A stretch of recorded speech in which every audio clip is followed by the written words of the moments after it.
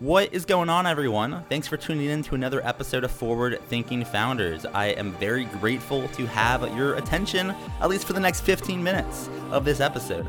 Forward Thinking Founders is a podcast where I interview pre-seed and seed stage founders about their products, what they want to build into the world, and why. We dive into how they spend their time, what's their vision, what's the origin stories, all these things, so you can learn all about what's coming tomorrow. Because these companies haven't hit critical scale yet. Most of them haven't hit product market fit. These are just early stage companies, and the big question is, what can this be? And in this podcast, we bring that out. So with that, I really hope you enjoy your time listening to today's episode. And I've already done 200 plus, so if you like this one, listen to some of the other ones, like with Imadi Kund, Austin Allred, Leah Culver. We have great interviews, so check it out, enjoy the repository, and for now, let's get into today's episode. Here we go. All right, how's it going, everyone? Welcome to another episode of Forward Thinking Founders, where we talk to founders about their companies, their visions for the future, and how the two collide. Today, I'm very excited to be talking to Wallace Torres, who's a co-founder of Sitta Health. Welcome to the show. How's it going? It's going pretty well. Thank you so much for having me, Matt. Yeah, I'm excited to have you on. I'm looking forward to learning more about what you're working on. For people that haven't heard of Sitta Health, what is that? What are you working on? Sitta Health is working on enabling higher acuity respiratory care in the home. What that means is we're going after COPD and we're helping folks monitor their blood gas levels, so O2 and CO2, away from the hospital. So tell me a little bit about kind of why you decided to tackle this problem and the origin story for Sitta Health. You know, why are you working on this?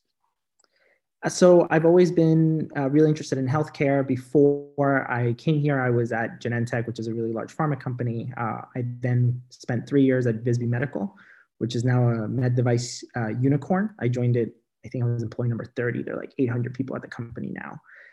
But I've always been really, really interested in elder care, right? I think that we've gotten really good at making sure that people live very long lives, but we haven't necessarily gotten good at making sure that people live those lives well. And so as I started diving deeply into elder care, you quickly realize that respiratory disease is a thing that afflicts a massive percentage of these folks. 10% of every adult over the age of 55 in the United States has COPD, chronic obstructive pulmonary disease, which is a deterioration of the lungs. Later stages of the disease are really, really nasty, right? You're talking about folks that can't cross a room without needing oxygen. And so as you dive deeply, you realize that people aren't going after respiratory care.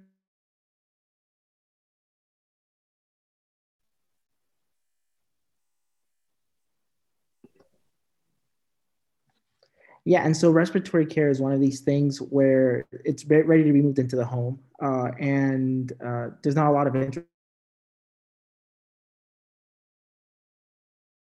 Has this disease. It's the number 3 cause of death in the United States. So as you've been working on this, healthcare is, it's an industry that I think is massive, is a lot going on there. I'm curious, what have you learned about navigating kind of that industry, and maybe what are some learnings you've come across as you got started with this? So I think the biggest thing folks need to understand when they go into healthcare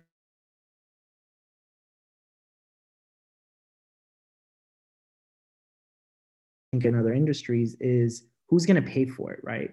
Because at the end of the day, you have a customer who's the patient, right? That's the user, but that's not necessarily the customer, right? The money's not coming out of their pockets right now.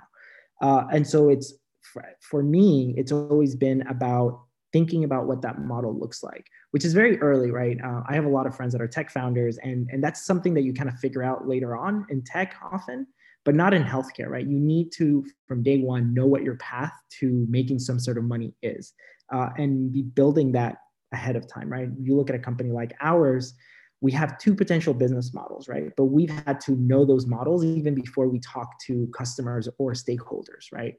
Really, are we going to be a medical device company that sells just devices to folks to enable this kind of care?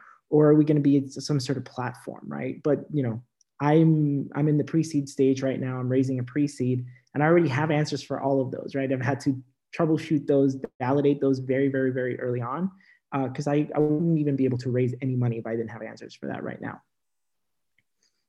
And As a pre-seed stage founder, as so many of us are, like I am as well, I'm curious, what are some of the things you spend time on as you're working on your company, whether it's fundraising or recruiting? I guess like what does a pre-seed founder spend their time on these days?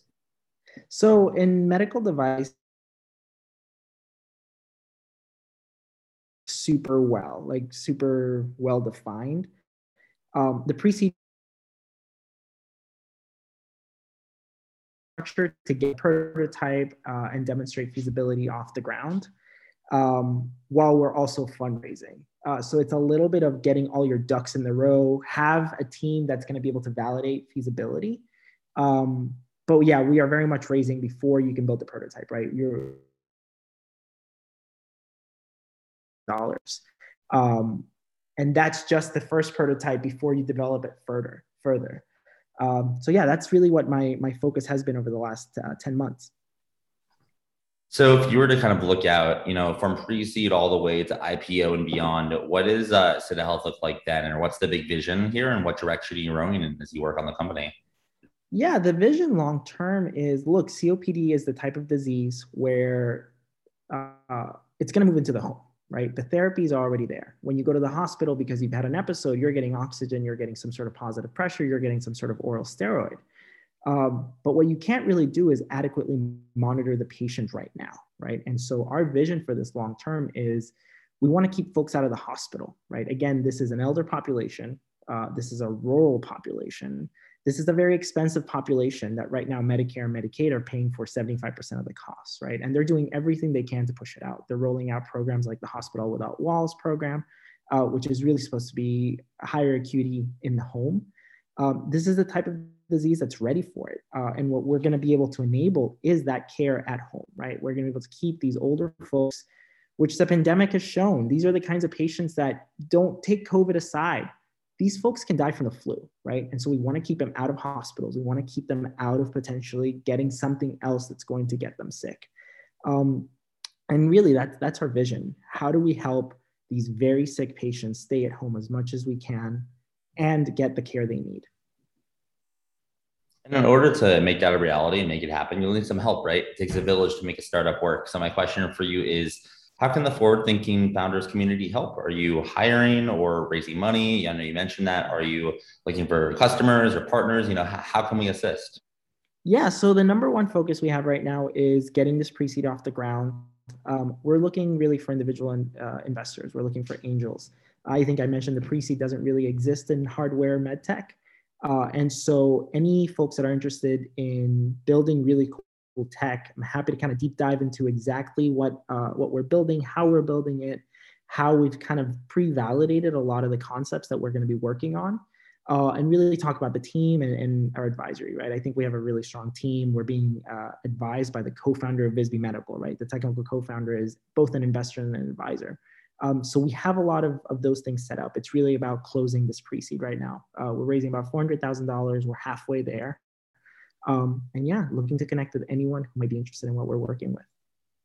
And then if someone wanted to learn more or reach out, just kind of find you online, how can they find you? Do you have a website, social media account, or an email address or anything like that?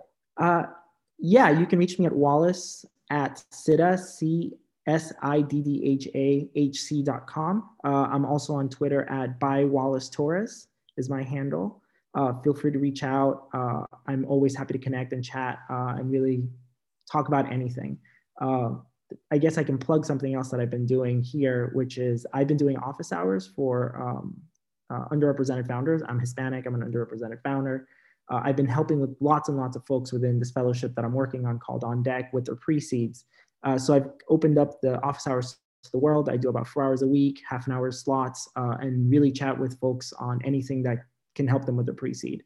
Talking about their story, their fundraising strategy, building a funnel, anything like that. Yeah, the link is on my Twitter, and feel free to ping me. All right. Thank God for Twitter.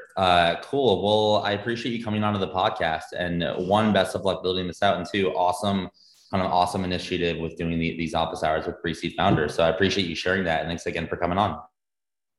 Thank you, Matt.